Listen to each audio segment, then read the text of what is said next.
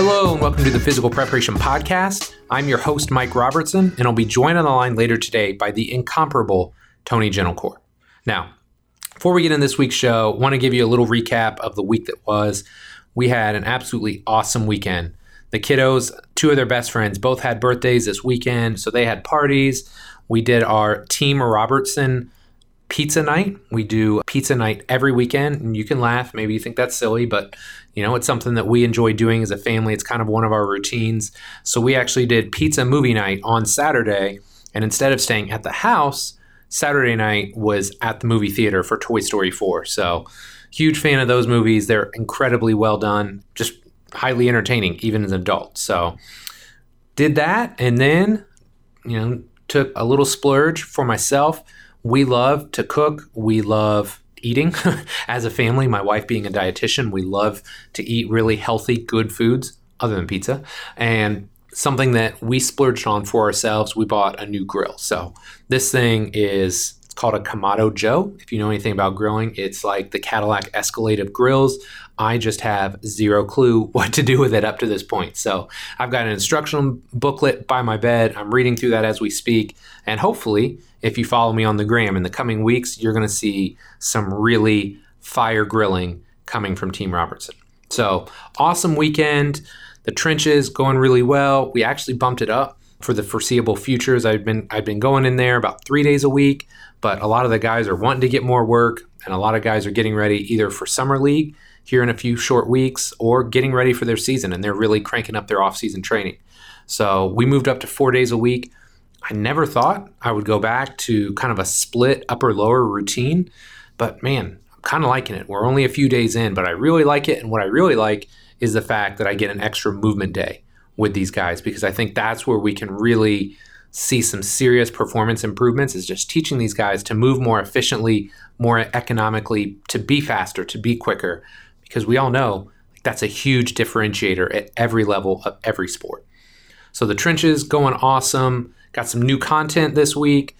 Articles are a little slow. I apologize. The articles are slow, but it's only because every free moment of my life right now is going towards this certification. I'll talk more about that in a minute, but I did have that 3-piece commitment that I've been writing for bodybuilding.com. So if you haven't checked those out, go check out all of those, the science of recovery.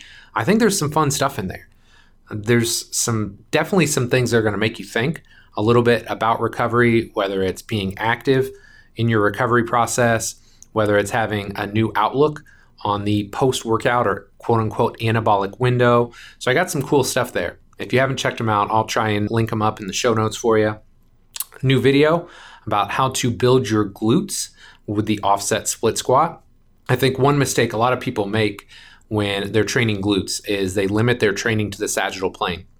And if you look at the anatomy and you look at how big of a kind of transverse orientation the glutes have, you're really selling yourself short if you're not driving some rotation, either up top or down low, and teaching your body and your glutes to work in a triplanar fashion. So if you haven't checked that out, again, link in the show notes. And last but not least, this has been another really great month for the podcast. I love seeing the numbers go up and up. So thank you so much for your support. I appreciate that. And I'm telling you, I've got like murderer's row coming up here. Listen to some of the guests that I have coming up in the coming weeks. I have the Dr. Stuart McGill coming back on the show. Lauren Landau, head strength coach of the NFL's Denver Broncos. I got Ramsey Najim from the Sacramento Kings. Hopefully I didn't butcher his last name, but Ramsey's coming on. Rachel Balkovec, the first woman to work as a strength coach in the medical side, I believe, Major League Baseball, and the one and only Eric Cressy coming back on the show. So got this amazing lineup of people coming on the show. Very excited about that. And then the big feather in the cap. I am recording all of the videos for the complete coach certification this weekend. So literally, as soon as I'm done with this, as soon as I get the kids in bed, I'm going to go back in. I'm looking at the PowerPoints. I rehearsed for like an hour and a half in the car. I did some more rehearsing in front of the interns today, just trying to really dial all these points in, make sure I cover as much ground as I can. As I've talked about it before, I want to positively impact. I want 10,000 trainers and coaches to go through this certification from when I launch it to whenever we close the doors. And I have no idea when that's going to be. And I know it's a monumental goal, but I think this is a really powerful project, and it's something that is going to greatly impact and really hopefully level up our industry as a whole. So super excited to get these videos shot so that I can then start working on all the other aspects of the project, because the videos are the big piece, but there's a lot more to it that I got to work on behind the scenes. So that is what is going on. But before I get into this show with Tony, I want to talk to you about an idea that I've thought a lot about here lately. And that idea is this concept of constantly rebuilding your foundation. So if you go back in time, if you go back to like 2006, 2007, Eric Cressey and I were writing a ton of articles for T-Nation. We were known as like anatomy geeks and mobility guys and functional trainers. Like they had all kinds of names for us. But basically, Eric and I were just taking our knowledge of anatomy and trying to make it more applicable to what we did as trainers and coaches, right? And a couple weeks back, I was talking to Buddy Morris, a guy who, I consider to be a good friend, even though we don't talk all the time. A guy that I greatly respect, a guy I greatly look up to. And he said, I still reference your Building the Efficient Athlete from 2006, 2007. I still use that anatomy. And so that was part of the impetus behind me creating this product. It's like, man, I feel like my knowledge of anatomy has grown tenfold since then. But what this has forced me to do, and as I go back and I kind of recreate all of my materials, it's forced me to rebuild my own foundation as it comes to anatomy, as it comes to physiology, as it comes to all my movement models, whether it's coaching a squat, coaching a deadlift, coaching a push-up, like just my entire viewpoint of how the body works, of how we create movement is totally different than it was even 5 years ago. And so hopefully that's going to come across and that's going to be reflected in this project. So something that I would ask you to start thinking about, has your model evolved? And I don't mean this in a negative way. If it hasn't evolved, that's fine. But if your model has evolved, or if your interpretations evolved, well, now maybe you need to go back to some of the stuff that you originally learned, right? You need to go back to your anatomy, your physiology, your biomechanics, and start looking at things through a different lens. Because quite simply, in my humble opinion, every now and then you got to go back to the well. You could go and read the exact same book, read it now, and then read it 2 to 3 years from now. And you might take totally different things away from that book because you are different as a human being. You've had more experiences. You have more knowledge. Your model has evolved. And I think this is really important as a trainer or coach. Maybe not every year, but every couple of years going back and revisiting, okay, maybe I need to go back to some of that base level anatomy or that base level physiology and look at it now through a little bit different lens, because the material hasn't necessarily changed. In a book, especially, it hasn't changed, but your viewpoint, your thought process, your model has changed. And so that's where constantly going back and thinking about, how can I rebuild my foundation? How can I make it stronger? And that's the way that I look at it. I don't look at it as a negative thing at all. Like if I need to change things about how I coach a squat or how I look at anatomy, that's not a bad thing. My model is more complete. I've got a better understanding of things now than I ever could have hoped to have had in 2006 or 2007. So that's my challenge to you for this week. I think the longer you do this, the more you have to constantly go back to this idea of tearing things down, rebuilding the foundation, and building a better model, right? It's like the old saying goes, all models are wrong, but some are useful. And that's our ultimate goal here, is to create a more useful movement model. All right, so that does it for my little recap for this week. We're going to take a quick break, quick message from our good friends at Momentous, and then we're going to jump into the show with Tony. This episode of the Physical Preparation Podcast is brought to you by Momentous. For many years, I simply disregarded the age-old advice of getting liquid protein in either during or after workouts. Part of this was due to the fact that most had so much crap in them, I didn't want to put them in my body, and others might have been high quality, but tasted absolutely disgusting. However, If you're looking for a protein that's not only high quality, but also tastes amazing, you need to check out Momentous. I've been using Momentous for several months now, and I can tell you it's hands down the best tasting protein I've ever had. But it's not just me. I have numerous elite level athletes who are very picky with their protein powders, and every one of them raves about how great Momentous protein shakes taste. And while the taste is amazing, the best part about Momentous is that they're incredibly transparent with what goes into their product. You never have to worry about a tainted or dirty supplement, as all of their products are NSF and Informed Sports certified. If you'd like to try Momentous out for yourself, head over to livemomentous.com/Robertson and use the code Robertson20 to save 20% off your first order. Or if you want to try before you buy, get a free 3-pack sample sent to your house by using the Robertson sample code at checkout. Regardless of which option you choose, I guarantee, once you try Momentous protein shakes, you'll never go back to anything else. Tony Gentilcore was one of the co-founders of Cressy Sports Performance and worked there as a coach from 2007 to 2015. He now runs his own studio in Boston called Core, where he trains athletes and general population clients from all walks of life. Tony's a guy that I've known for most of my professional career, and I can tell you he's not only incredibly sharp, but funny, and he has amazing taste in music as well. In this show, Tony and I talk about how he programs for the general population, what bloop bloop bloop workouts are, and why you don't have to open a gym to be considered a legit trainer or coach. This is a fun and energetic show. He's somebody I love catching up with, and I really think you're going to enjoy it as well. But enough for me, let's do this. Tony, man, thanks so much for coming on the show here today. Great to have you back. Could you start by just telling us a little bit about what's new since the last time we chatted? Well, we were just saying the last time I chatted was, I think, prior to having a kid, so a lot. Damn it. So as you know, the turmoil and the fun that comes along with having a toddler in the house. Yeah, doing my thing here in Boston. I'm coaching 20 hours a week.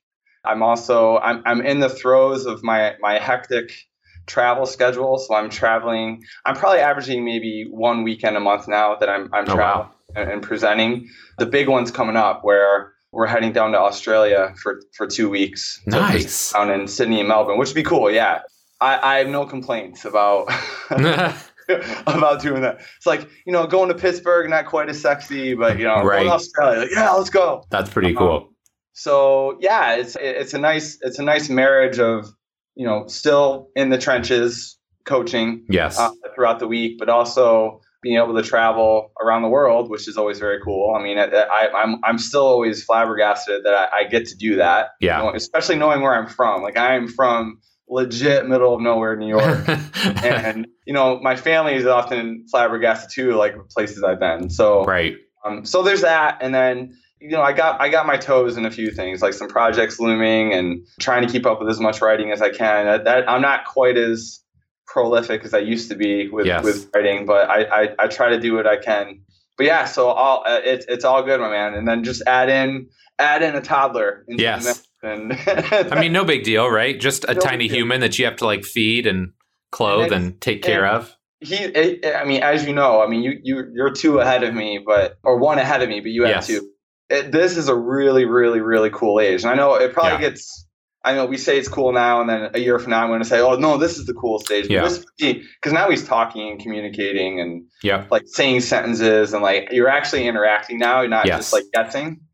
So it's, we just got, as it happens, I just got the note this morning from his daycare about he's ready for potty training. Oh, solid. So my wife and I were both like, okay, here we go. That's awesome, man. I'm sure your listeners are very thrilled to hear about my kids' bowel movements, but hey, man, yeah, that's what's happening in my life right now. I talk about my kids pretty much every week, so hopefully they don't mind. But I mean, obviously, there's no sense in us beating around the bush, so I'd love to just jump right in and starting with, without the full backstory, would you mind telling us a little bit about your athletic background? Because I think that really plays into, at least early in your career, what made you such a seamless fit at Cressy Sports Performance. Yeah, I still listen to your show when I'm walking to and from the gym, and I think a lot a lot of your guests and yourself, that is the common thread. It's like we all have our athletic careers that kind of bled into being strength and conditioning coaches. Yep. And so go into my background with athletics. I've already alluded to that I am from a very small town in central New York, Groton, New York, to be clear. I want, and this is not to blow sunshine up my ass or anything like that, but I was one of the rare kids from my hometown who played past the high school level. Okay. I was fortunate enough to be able to play 4 years of collegiate baseball at a pretty high level. I started at junior college in Syracuse, New York, which was a D1 JUCO, which is a pretty high level. Yeah. I mean, I remember my very first collegiate start. Nice. Was down in Florida. Obviously, a lot of the northern teams go down to Florida for spring training. My very first collegiate start was against West Palm Beach Community College. Oh, wow. And I distinctly remember my pitching coach, as I was warming up, coming up to me. He's like, "Yeah, pretty good team we're playing today. It looks like I was looking at their lineup. 8 out of their 9 starters were drafted out of high school." I was just like, "Oh man!" I think I went 4 innings. Nice. Gave up the longest home run I've ever given up in my life. That game. But yeah, high school was basically playing numerous sports. Once I got 10th grade is when I basically started prioritizing baseball. Okay. I ran 10th grade. Fun Tony fact: I ran cross country one year. Yes. And I was done after that. I don't know how I got talked into it. Yes. But I just remember going, what am I doing in my life with these practices? Going for after school is basically going for a 7-mile run. Yes. Awesome. It sucked. And then I ended up becoming the final 2 years. I became another Tony fact, the statistician for the cross country team. So solid. I'm going to talk about a solid yearbook. Under the picture, what it did was cross country statistician. All of the accolades. All the ladies loved it. Let me tell you. But yeah, baseball was the main gig. Again, I was fortunate enough to play 4 years of collegiate ball, and I ended up, once I finished playing JUCO ball, I earned a scholarship to go to Mercyhurst College, which is now Mercyhurst University, which is in Erie, Pennsylvania. Got to play 2 years at a high level, highly competitive D2 school. I had aspirations of playing pro ball, of course. Of course. Back in the late 90s, there wasn't high demand for a right-handed pitcher who topped out at 87, 88 miles an hour. I had a couple independent ball tryouts, which is, cool. Right. But, that didn't pan out either. And then that just bled into heading back home and finishing school at SUNY Cortland, which is where I got my final degree from. So Gotcha. It was funny. We were out to dinner. My wife and I were out to dinner with a friend of ours last weekend and his fiance. And he's like, "Yeah, so where'd you go to school again?" And I was like, "Oh, 2 years at OCC, 2 years at Mercyhurst, 3 years at Cortland." And he was like, "So you got a master's, right?" My wife just immediately started laughing out loud because I was like, "No, I don't have a master's." In school for 7 years, no master's, but it's legitimately Tommy boy, right? Lots of guys go to school for 7 years. Yeah, yes, exactly. They're called doctors. Yes, no master's, no PhD, but it worked out okay. Yeah, no, that's awesome, man. So, do you feel like your athletic background was really? Did that make for a seamless transition when you went in and you started training athletes?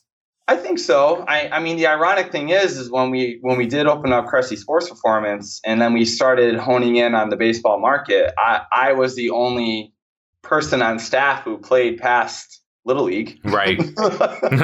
So, which, I mean, it is what it is. But I could, I guess that gave me a little bit of street cred, for lack of a better term, sure, as far as being able to talk with the athletes and relate to them that way. But certainly, our Eric and his knowledge of the shoulder, it made a lot of sense that we would end up working with the overhead athlete population. But yeah, I do think my athletic background helped. I mean, I wasn't just some Joe Schmo. I talk a good game, but I never played past junior high school. Right. I played in college, which is, that is no small feat. I mean, that is high level competition for sure.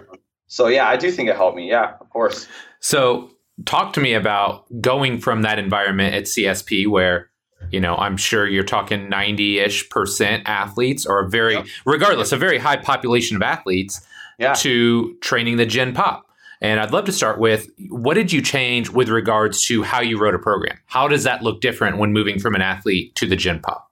Yeah. And you're right. I would say when I was at Cressy Sports Performance, the numbers played out to where 90% of everyone who walked in the door was an athlete and 90% of them were baseball players. Yep. But that still leads 10% we're just regular people. I mean, that's often a misconception of, I'm sure you guys get it at IFAST too. It's like, oh, you only guys train athletes, right? Right. Like, no, we don't. Like, right. We train everyone, everybody, life, every background. Like Frank from accounting is cool too. Like we train regular people. Yes. And I do remember, in my time at Cressy Sports Performance, I mean, that was 8 years. I definitely very much enjoyed training the Gen Pop client. I mean, it's cool to train professional athletes. Don't get me wrong. Like they're when you have Major League Baseball players walking into the training floor, and then I'm watching the high schoolers get all googly eyed, and that was always a trip. But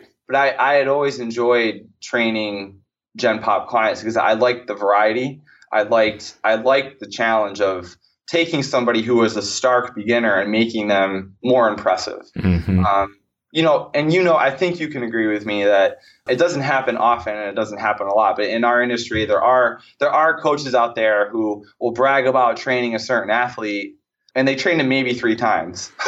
or they literally train him once and got a photo, and then it's all over the gram. And then it's like, oh, I trained so and so, and look how good he is. And then it's like, they were good before they got to you. Like, let's be honest. Right. There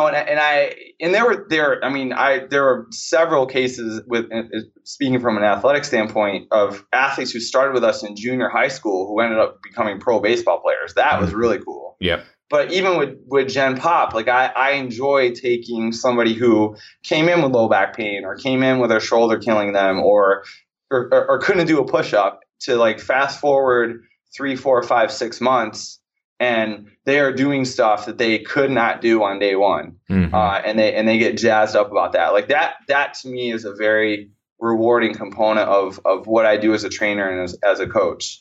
So, sliding over to leaving Cressy Sports Performance and opening up my small studio here in Boston, a lot of why I train Gen Pop is because I'm in a neighborhood where that is the population. Sure. Yes, I still have a handful of athletes that I work with, most of whom are high school athletes, mm-hmm. but the neighborhood that my studio is in here in Boston is surrounded by people who are professionals. Like they are lawyers, they are doctors, they are psychologists, they are they work public transportation, they're just Gen Pop people. Right. And as far as the programming, I honestly can't say it's like a massive change. I think a lot of coaches like yourself and myself and other people that are our colleagues and friends will always say that the programming, at least for me, I look at it very much like patterns. Mm-hmm. Push, pull, hinge, squat, single leg, core, carry. I mean, I know we can probably argue about what the categories are, but those are pretty much it. And I train the patterns and to the ability level of the individual. And this does not mean and certainly when you're working with an athletic population who has very good kinesthetic awareness and they know how to move their body well, which sometimes they don't, but but overall, usually they kind of know what they're doing. Of course, they're going to have a broader training menu, to steal that quote from Chris, Chase, that I stole it from, that you. I mean, ever since I heard him say it for the first time, I was like, I've latched onto that thing like gangbusters. Yeah. It's such a quotable quote. It's unreal. But an athlete tends to have a broader training menu. We can do a lot more with them, as far as, and not to mention the speeds that we can do them at. Yeah. But with Gen Pop, like I still train the same patterns, but their hinge pattern is the trap bar. Right. They stay with that as home base for them. They might be staying with a goblet squat for several months before we even touch a barbell. Yep. And honestly, like I don't care if they touch a barbell. I just don't. Right. And when it comes to power development, I can have them throw med balls. I can teach them a kettlebell swing. And I can have them do very rudimentary skipping drills, and which is plyometric training. Mm-hmm. You don't need to go out and work on shin angles and 10-yard starts and work on acceleration. We don't need to do that. Unless they're Terry Tate office linebacker, we don't need to. They don't need to be working on their shin angles to work what they need to what they're doing. So right. I know I'm kind of rambling a little bit, but to answer the question, like the training from athlete to Gen Pop, it's the same movement patterns, just probably like much less volume, slowed down, and it's definitely more catered to everyone's ability level. Yeah, for sure. I mean, the thing that I always try and describe to Gen Pop people that come to our gym and their first worry is, oh my gosh, you only train athletes. Like, how are you going to make this work for me? Yeah. They're like freaked out. I'm like, look, very simply, we're going to find the right movement for you, as you alluded to, finding the right fit for them on their trainable menu, because everybody's going to squat. They're going to hinge. They're going to do a push-up. We're going to find the version that works best for you. And they're probably not going to be training at the same intensity, right? Mm-hmm. So, even if you're bench pressing, you're probably not going to bench 340 pounds like the defensive tackle that you see next to you. That's okay. Like, we're going to find the intensity level that feels challenging and is appropriate for you. Yeah. And I think if you lay that groundwork out of the gate and you said, these are my expectations for you, mm-hmm. but we're a team. Like we are, this is very much a teamwork thing. Like I'm taking feedback from you, you're giving me feedback, and we're gonna make you a rock star within the confines of your injury history and what your ability level is. And I think I've yet to come across anyone in the Gen Pop population that isn't down with that. Yeah. Where if I frame it in that way, they're like, yeah, okay, cool, let's go. And then of course they're trusting me as the coach. I mean, I do live in a little bit of a bubble where most of the people that come to me kind of know what they're getting themselves into. They've read my stuff. They know they know my history of CSP. Like I have a lot of career capital. But there's certainly a number of people who walk in who have not read a Tony Gentilcore article, and that's fine. Like, I'm not judging them, right? And I don't expect them to. Like, I'm not like, do you know who I am? But if it is just having that conversation, if you put it in that frame, like I would be dumbfounded if there's anyone who can't get on board with that message, and they're like, okay, let's go. For sure. So let's take that a step further. When you started working more with the Gen Pop, did that influence or change how you coached it all? Yes, because I will give a lot of credit to my wife. Okay. Who is a psychologist. Well played. I would say because my wife and I met in 2009, so that would have been year 2 of CSP, and I left CSP in 2015. So what that was, that 6 years right mm-hmm. there. We've been together for almost 10, and she's had a profound impact on my coaching style. Listen, I've never been a rah-rah coach. I've never been in your face, slap you on the back, get the ammonia cap, like, let's go. Like I've been the guy that like cranks up like, Tribe Called Quest or like Tiesto or something to get somebody cranked up for a set. But I have never been an in-your-face rah-rah coach. I think a lot of us, when we're younger coaches, we tend to gravitate towards the big three and okay, let's just get strong. Let's get strong, which is still relevant. Like I still want people to get strong.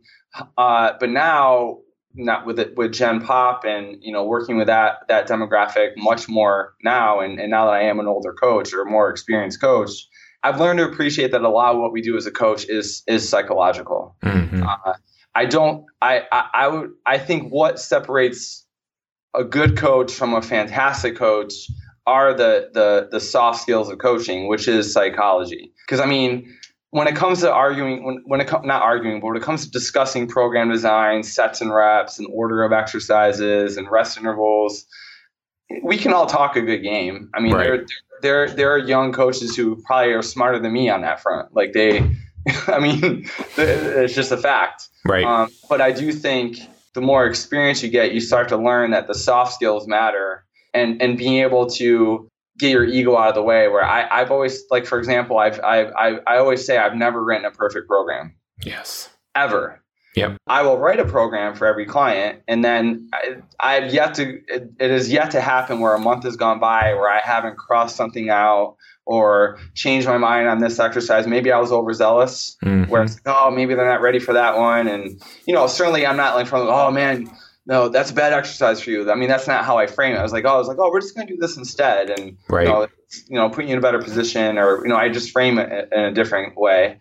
Yeah, being able to better match our coaching style to that of the individual. Being able to understand that sometimes they're gonna walk in and just not feel it that day, and having the wherewithal to be like, you know what, like, we're just gonna do a recovery workout today. I'm gonna set you up with this 8 exercise like mobility circuit, like maybe some goblet squats. We'll push the sled a little bit. We'll throw the med ball. We'll do a couple rounds of that. Go. Yes. I did that the other day with a client who came in. She was like, I feel like ass today.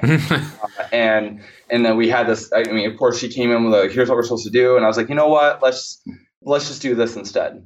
I call them a bloop, bloop, boop workout, where, like the sound that little Mario makes when he becomes big Mario, where it's like, bloop, bloop, bloop. That's what I call them. I call them bloop, bloop, bloop workouts. And I was like, the idea here is we're gonna get your heart rate up a little bit. We're gonna break a sweat, but you're gonna feel better at the end of this session. And if it takes like 30 to 45 minutes, you're just gonna move and do this, and lo and behold, she left and she felt great. Yep. And so I think it's just stuff like that I've learned to temper my coaching style, where it's a little less hard ass. Yes. A little more like, okay, let's take into consideration that we do have a human being standing in front of us who could probably care less that they deadlift 3 times body weight, and right. we just want to get them consistent with their training, and I think that's where I think the magic happens, because again, if I can get someone consistent where they're training 3 days a week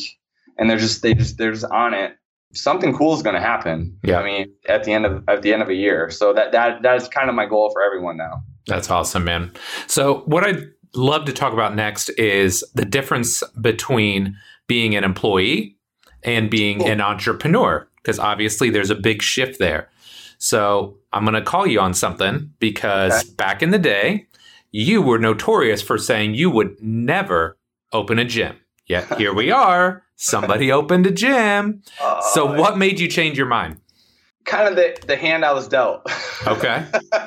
So, I mean, I had a little bit of, I often tell people, like, I believe a lot of my career, and I think most people, because you and I kind of came up at the same time. Yes. With Eric, and, I do feel that a lot of what has made me successful in this industry is equal parts me working my tail off, like putting in the work and reading and networking and going to workshops and, putting in the work. Yes, of course, that is a thing, but there's also equal parts luck.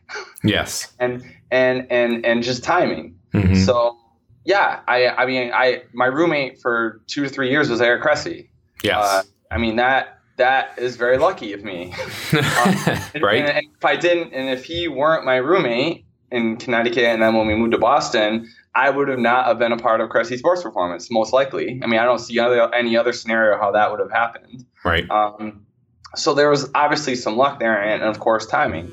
I often joke about timing in the sense of, like, social media is like, the 3 of us we started doing the bulk of our writing and putting out our content at a time when social media was just starting. Yes. So there weren't many people there weren't many people who had a blog or a website, and there certainly weren't many people putting up their content on social media, whereas we did. Now you do it, and it's like, yeah, it's chaotic. Like, I don't envy young fitness professionals today who have to deal with such a saturation where, we had perfect timing in our careers with that.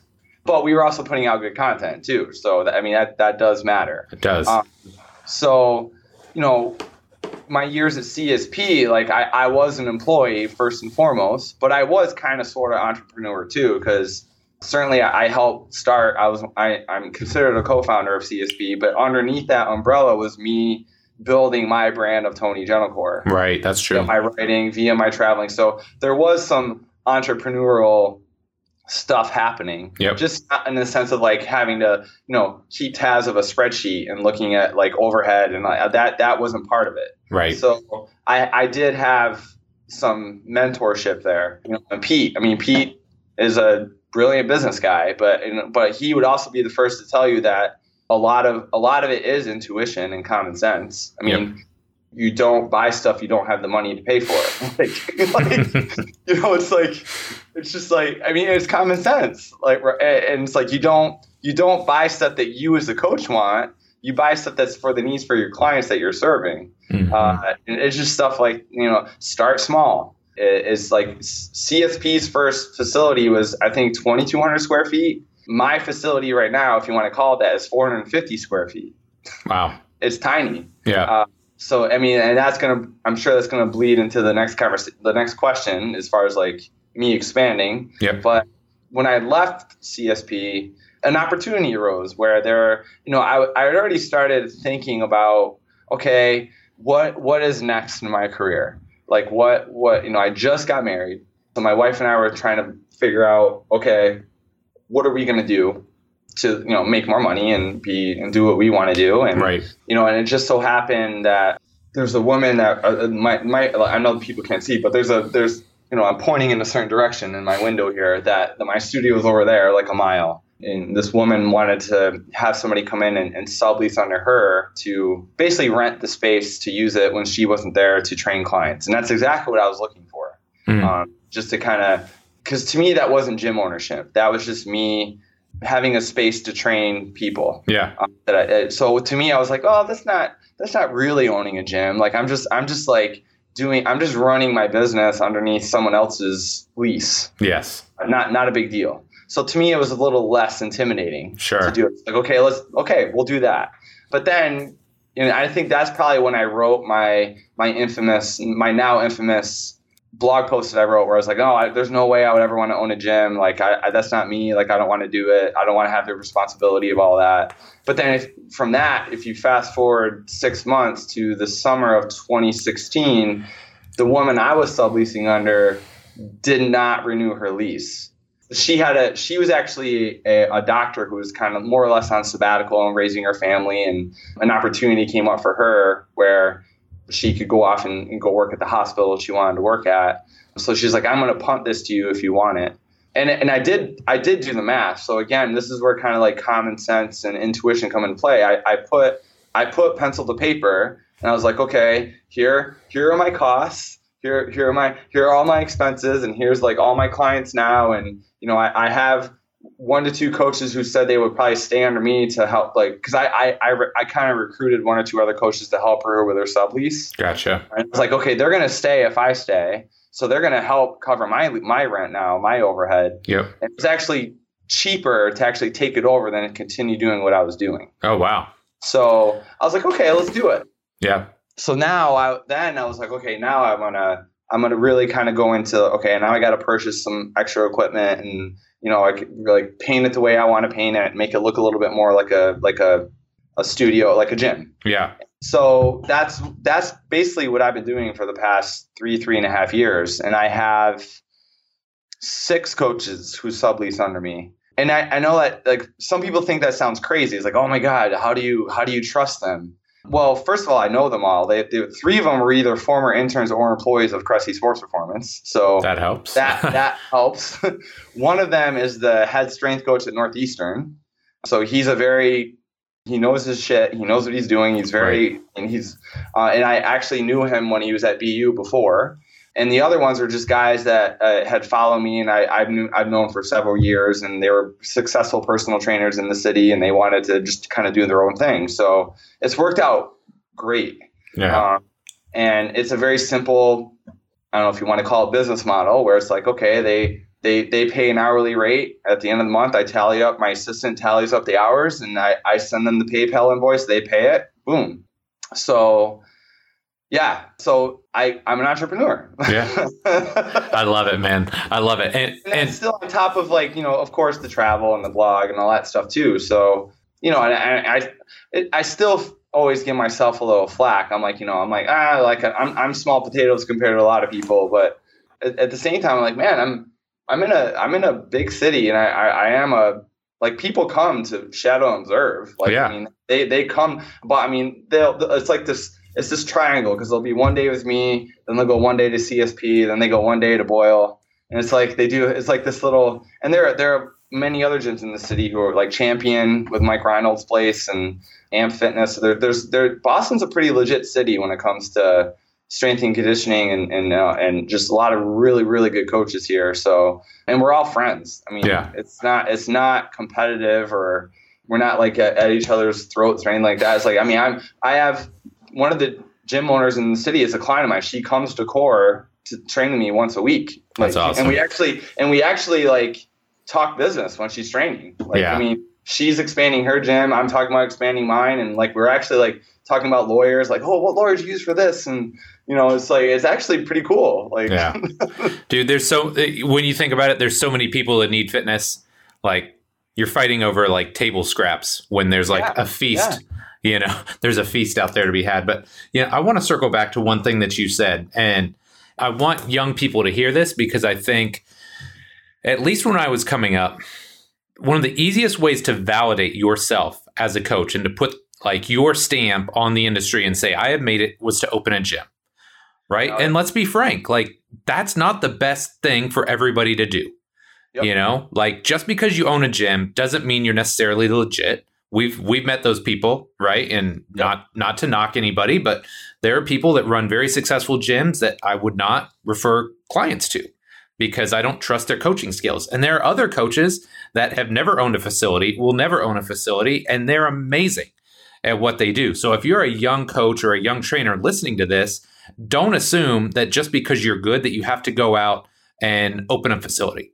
That's not necessarily the case. And I think you found an amazing blend early on where you didn't have to take the responsibility of, I have a lease and I have this amount to pay every month, whether I train clients or not. You found this beautiful way of like kind of hedging your bets until you got to a point where you're like, okay, now if this happens, I'm ready for it.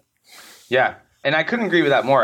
That is a sentiment that I still very much champion, in that, like, I do not feel the gold standard is gym ownership. Yeah. Because I couldn't agree with you more, because there is this notion like, oh, I've made it because I own a gym now.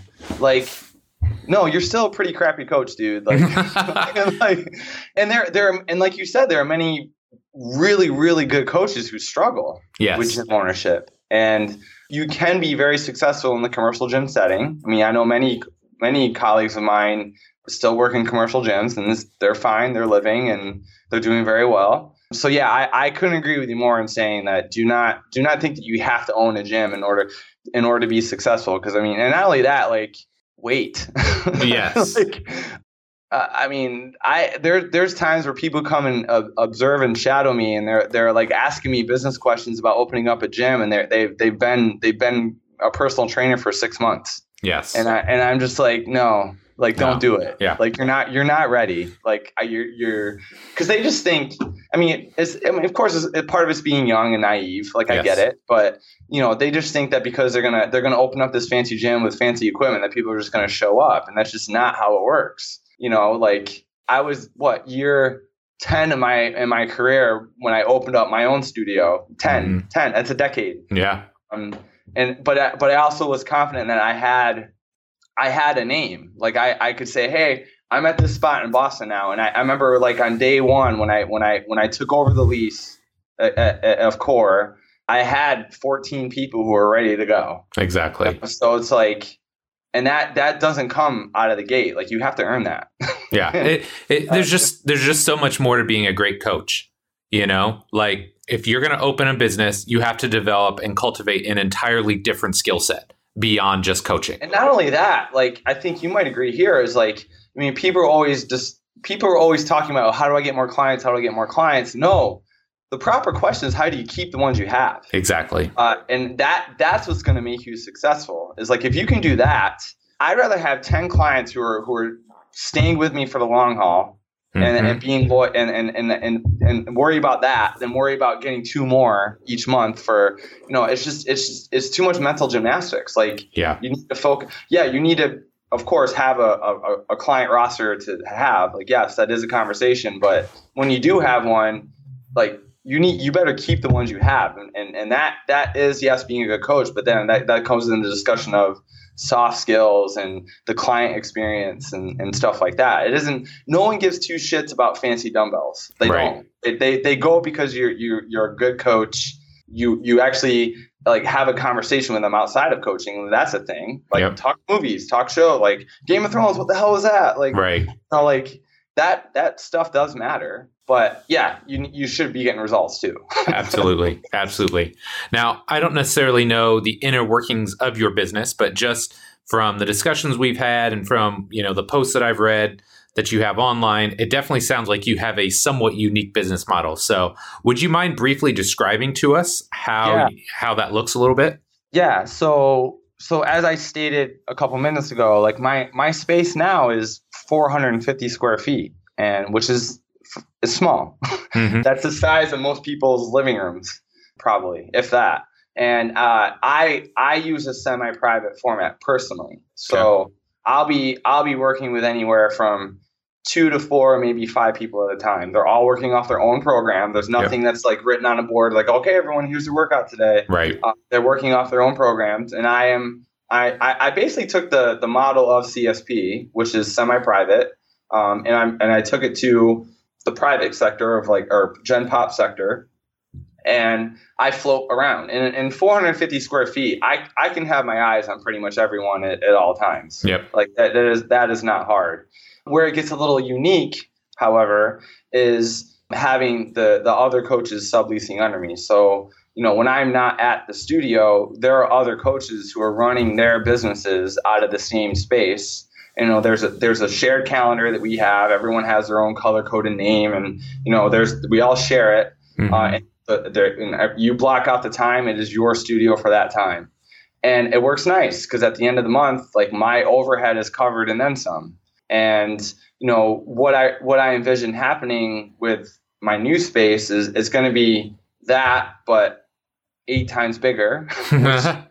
My sphincter is clenching as I say that. But what's going to be nice is that it's going to allow, because right now, like me personally, like I'm a bit bursting at the seams as far as like capping out the number of clients I can have. Sure. And then also the hours are limited for the other coaches. So, prime hours are early in the morning, mid late afternoons. And of course there's probably 3 coaches who could use the time, but there's only one can use it. Right. So with the bigger space, what I envision happening is it's the same concept, but now 2 or 3 coaches could be there at the same time. Gotcha. Training one, and like I said, they could go one-on-one. They can do semi-private. What's going to have to end up happening, I think, is capping how many clients you can have during a semi-private session. Sure. Because that's kind of what I envision being like. Okay, you can only have 3, or maybe cap it at 4, depending on the time of day. But it's going to allow everyone to have access to more hours, which then, helps with, with a larger space, the rent's more, the cams are larger, the utilities are going to be more expensive. Yep. So yeah, now there's a degree of me being like, oh my God, what am I doing? But I think it's going to work. And there's no one in Boston that does that model per se. Right. Where it's real, because really what I envision happening is I want to be more or less like an intermediary. I want to help other coaches who maybe are in a commercial gym setting and they're kind of over it, but they don't want to own a gym, but they want to be able to do their own thing. Right. This is where it comes in, and it's going to be invite only, which I'm pretty adamant about. Like, it's only going to be coaches that I know. It's only going to be coaches who I feel are very competent. And I'm not saying they have to like emulate my philosophy or my way of doing things, but it should be pretty darn close. Like, I feel, I everyone that's under me now is coming along, and I have 2 or 3 others that are going to be coming along. It's probably going to be capped at around 10, and then we're hopefully just make people badass and strong and move well, and it's going to have showers, which would be lovely. Like, I don't. So that's kind of what's on the brink now is that. And but I remember where I was at when I was speaking at Ryan Ketchum's event 2 summers ago in Chicago, the Elite Training and Perform. I forget the name of it. Yeah. But it's a business conference. Yeah. And I remember listening to one of the presenters who she was more or less talking about the same model at a larger scale of what I do. I forget where she's located. And basically that's what she does, and she does very well. I think she has like 2 or 3 locations now. Oh, that's cool. Not that that's what I envisioned for me, but like it's pretty manageable. Like it's still smallish scale. It's actually closer to my apartment. It's going to be an 8-minute walk. That's awesome. I hope to be invited back on a year from now and just be like, yeah, everything's going great. Like, I love it. Or it could be like, yeah, I moved to back home, or I live with my parents again. Awesome, man. Yeah. So when it comes to entrepreneurship, what were some things that might have caught you off guard, or things that you maybe didn't expect when you first got started? You mean as far as like just owning a space, or just anything that like you were just like, oh, snap, I definitely didn't think about that. Yeah, I call it entrepreneurial shenanigans. I will say now the big curveball is the days where I'll take Julian to daycare and they call back saying he's sick. Like those days aren't fun. Yes. So time management, of course, that never goes away though, really. I mean, that's not really a surprise. Because I think there's also this notion where when people start talking about working from home or being able to go to a coffee shop or whatever, that they think it's like this glamorous lifestyle. Not really. Like Netflix is tempting, right. Time is tempting. Like procrastination is the enemy here. Yeah. And when you work at home, I don't know about you, but it definitely is the thing for me. Yeah. It's like, I'll just watch an episode of such and such. That'll be cool. And then 4 episodes later, it's like, man. So yeah, time management is definitely, especially when I left CSP, because that was a very regimented schedule. It's like I knew what days I had to be there, like the hours I were coaching, that was my responsibility. Now it's like, I have a coaching schedule, but outside of that, it's like, I could theoretically do whatever I want to do. Right. When I know I should be, writing an article or prepping a blog post or catching up on programs or stuff like that. Right.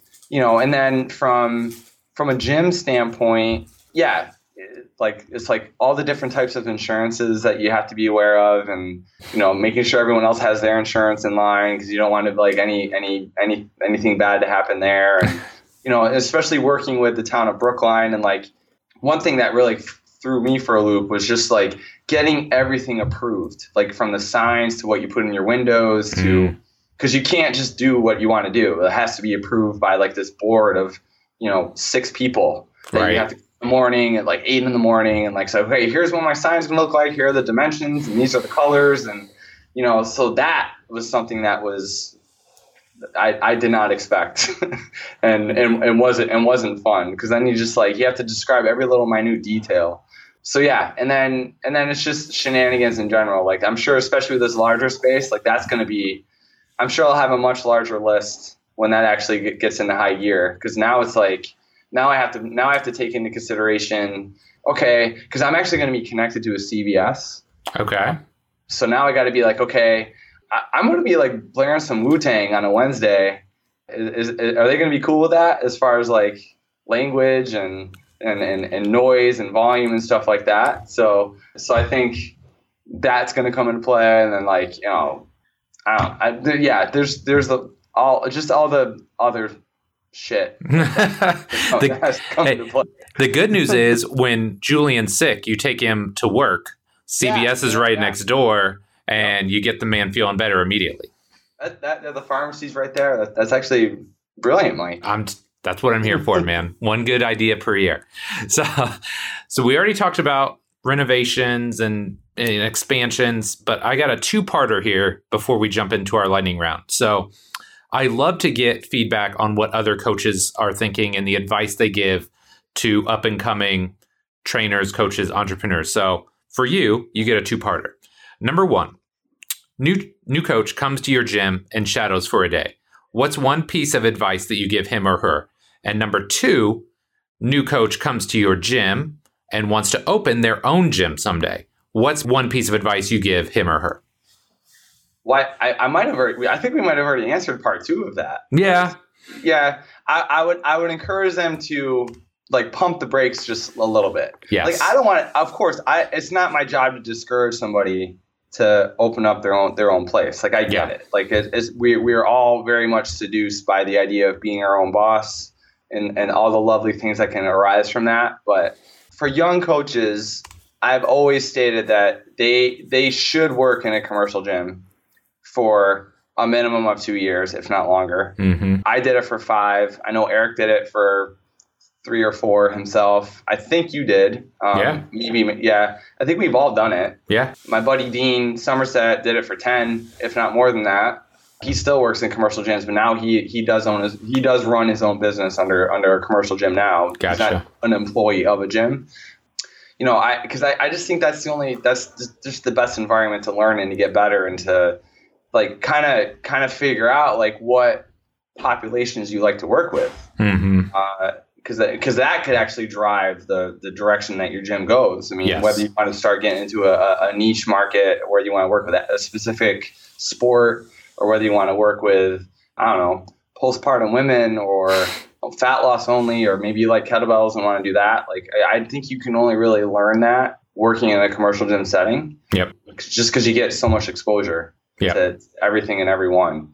As far as coaches and trainers coming in to observe and shadow me for a day, a piece of advice I give them is I just say always be open. Like my biggest pet peeve in the industry are people who get so set in their ways. Mm-hmm. They lock themselves into a corner. It's like, no, this is the only way to do this exercise or coach this exercise or do this program. So I encourage coaches to kind of stay in the middle. Like, don't get too far to the left. Don't get too far to the right. I think it's a nice rule to have in life in general. Yes.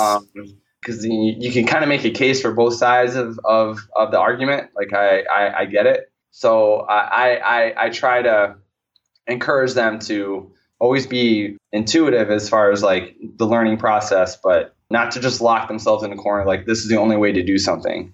That's usually a piece of advice I give quite often. I love it. Not very like profound one, but one that I use nonetheless. Still super valuable. So last but not least, we've got our lightning round. And for you, normally I do like 4 questions. You're getting 6. Oh, okay. Just because I want to hear what your answers are to these. I think they're going to be fun. Number 1, has your viewpoint of what constitutes a workout changed since you've had a kid? Yes. So I actually was on a podcast earlier this week talking about this, where before I had a kid, or mostly when I was younger, like 25, 30, 35, we used to always brag about 2-hour workouts. Mm-hmm. And like, oh, I was in the gym for 2 hours today. Like, yeah, I mean, now it's like past 45 minutes. I'm like, what am I doing? Like, I mean, we had Julian when I was 40. And I would say that year 40 to 41 was one of the best years of training in my life. Yeah. I mean, I work in a gym, so I have no excuse not to train. Right. But that was also the year that I finally hit my 600-pound deadlift, sleep deprived and all. Like, yeah, I mean, that's awesome. I got it done. I will say the thing that I found has been the most benefit is having my own coach. I do think having somebody else write my programs has been a tremendous help. The last person that I want to write a program for is myself. Yes. I write so many, and it's like by the time it's like I have to write mine, I'm like, I don't want to do that. Like I don't want to. So, and I will also say too, like it's funny that you brought it up because I put up a tweet the other day about walking. Mm-hmm. I used to be the guy who was like, oh, don't, because people used to call like walking exercise. Oh, it's life. It's not exercise. Like stop calling it exercise. That was so lame. Now that I think about it, I think like walking, whether you want to walking, zone 2, like whatever you want to call it, like low intensity aerobic exercise has a ton of value. Yep. And I'm preaching to the choir. I know. Yeah. Like you were actually one of the guys that helped kick me in the butt. I was like, okay, I'm being a moron. But like, yeah, just going for a brisk walk that to me is like, cause I walk to work a lot of times, and I put on a podcast, and I actually feel good when I do it. So that's something where I just become, just calling myself out is, it's like, walking school, it's fine. Yeah. No, I'm with you. And I think I think that's a big shift for a lot of parents, obviously, but especially people that are entrenched in the fitness industry. When you're used to being in a gym all day, taking 90 minutes to 2 hours, like all of a sudden you're like, dude, I don't have 90 minutes to 2 hours to train right now. No. It's like, I have clients in the week, during the weekday, like I train now, my schedule is like Monday, Tuesday, Thursday, Friday are the days that I train. I'm lucky in that I get to go to Boston University and train at their varsity gym whenever I want. Oh, that's cool. That's great. But there are many times where I go to my studio and I cram it in right before clients show up. Mm-hmm. It's like I give myself like a 5 or 10 minute window to kind of like, change my shirt and like something presentable. Yeah. But I try to get it in, and like if I have clients showing up at 4, I'll get to my place at 2:30 to get my workout in. Yep. And time efficiency is of the essence nowadays. Well, yeah. And I love that you put a constraint on yourself there too. Like a time constraint, like, look, I've got to get it done in this amount of time. So that's cool. And I still think it's important to do it. Like I think it's also well known in the fitness industry that sometimes we're the last ones to take care of ourselves. Yes. So we are in an industry of taking care of others. And sometimes there are many, I would garner a guess that almost half my clients, between the ones I work with in person, maybe not half, but a fair percentage of my clients are other fitness professionals. And I have my own coach. So, there's something to be, it is important to still do it. Absolutely. And practice what we preach. So that's important too. For sure. Okay. Number 2, what's your favorite moment so far as a business owner? Oh boy, man, I have to think about this one. I would say the music. You pick your own music? It was always a running comedy show at CSP. Like when Eric and I were under the same roof, it's like I'd be playing my music, then he'd come in and put it on his music, then 20 minutes later I change it back to mine, and so but let's be honest too, like my clients are pretty freaking cool too. Like as an example, Tuesday afternoons, a lot of my female clients come in and train. It just so happens to be that way. Right. So there's like a 3-hour window where it's like 90% women.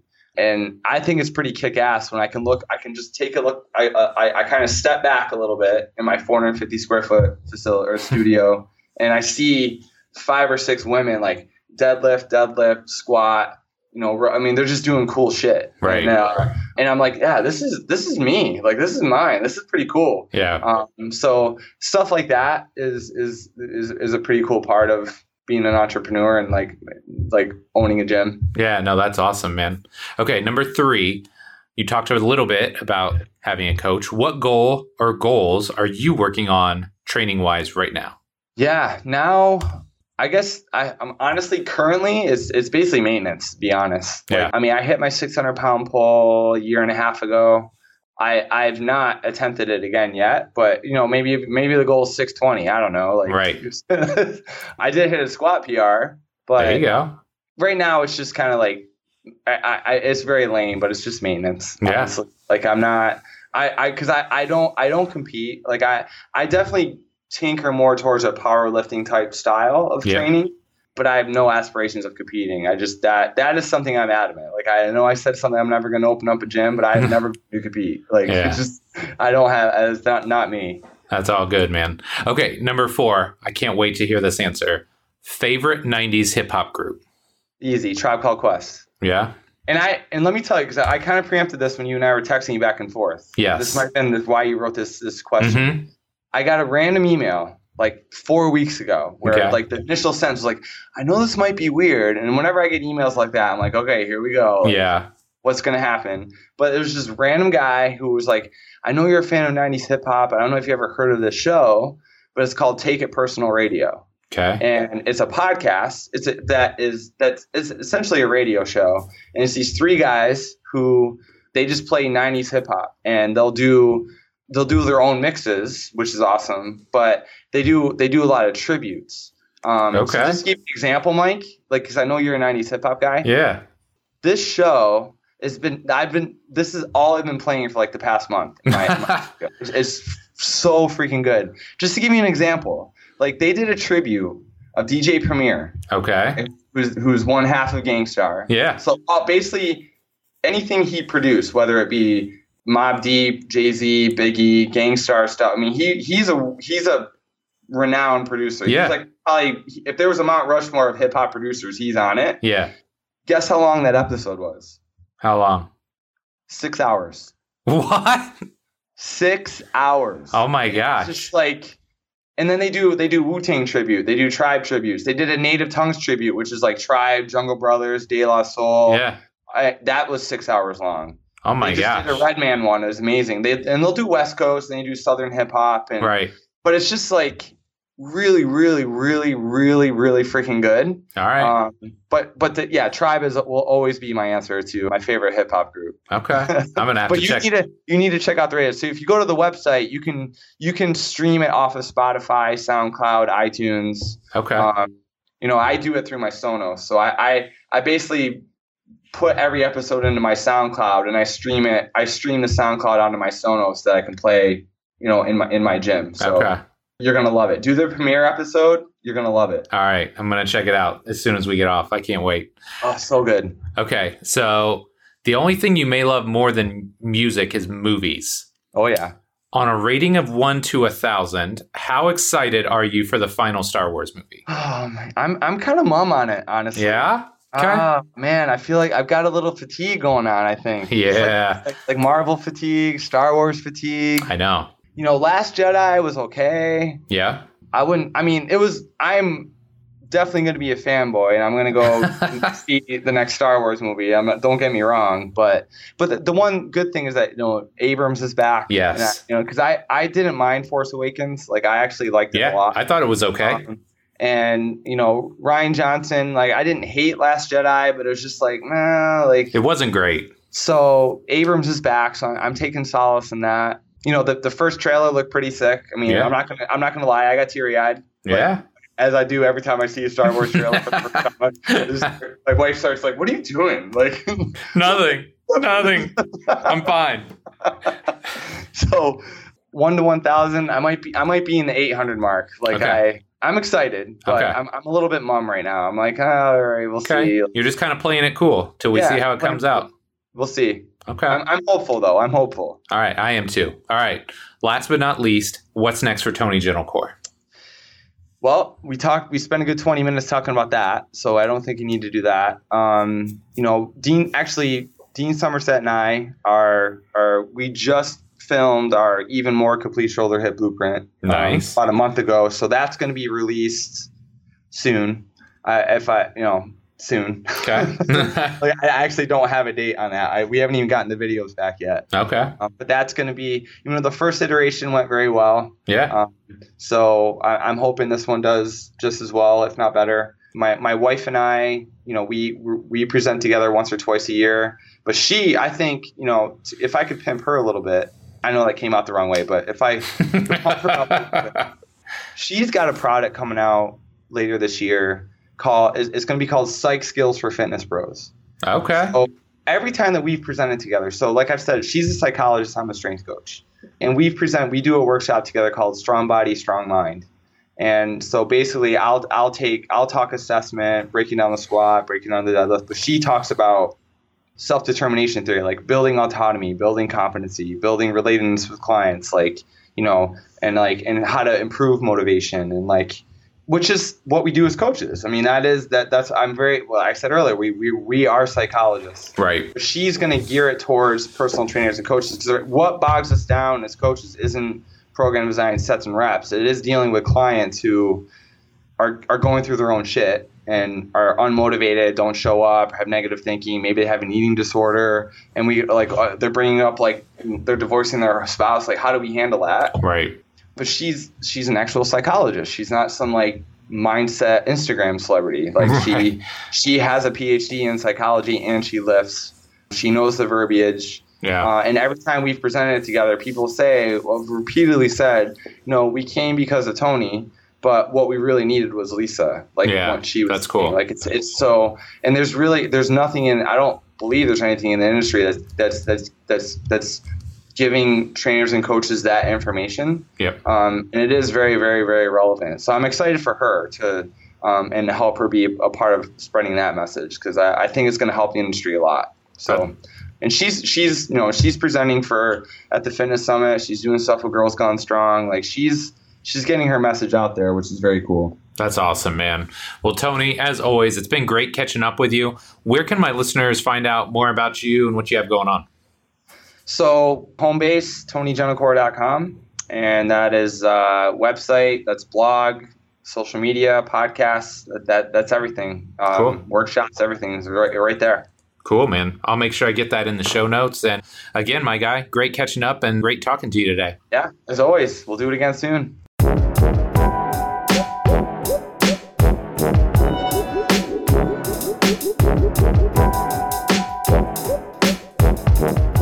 All right, guys, that does it for this week's show with Tony. Sincerely hope you enjoyed it. He's one of those guys that I just really enjoy catching up with. He's got such a fun way of looking at working out, looking at fitness. He's always entertaining. If you don't read his blog, it's absolutely one of my favorites. And I will tell you that I went and checked out Take It Personal Radio after this show, and it is every bit as good as he describes it to be. I'm listening to the DJ Premier episode. It is fan-frickin-tastic. Episode 10, if you haven't checked it out. So my friend, as always, thank you so much for your support. If you took something away from the show, please share it with a friend, share it on the gram. Anything that you can do to help spread the word, I would greatly appreciate. So with that being said, thanks so much for your support. Love and appreciate you. And we'll be back soon with our next episode. Take care.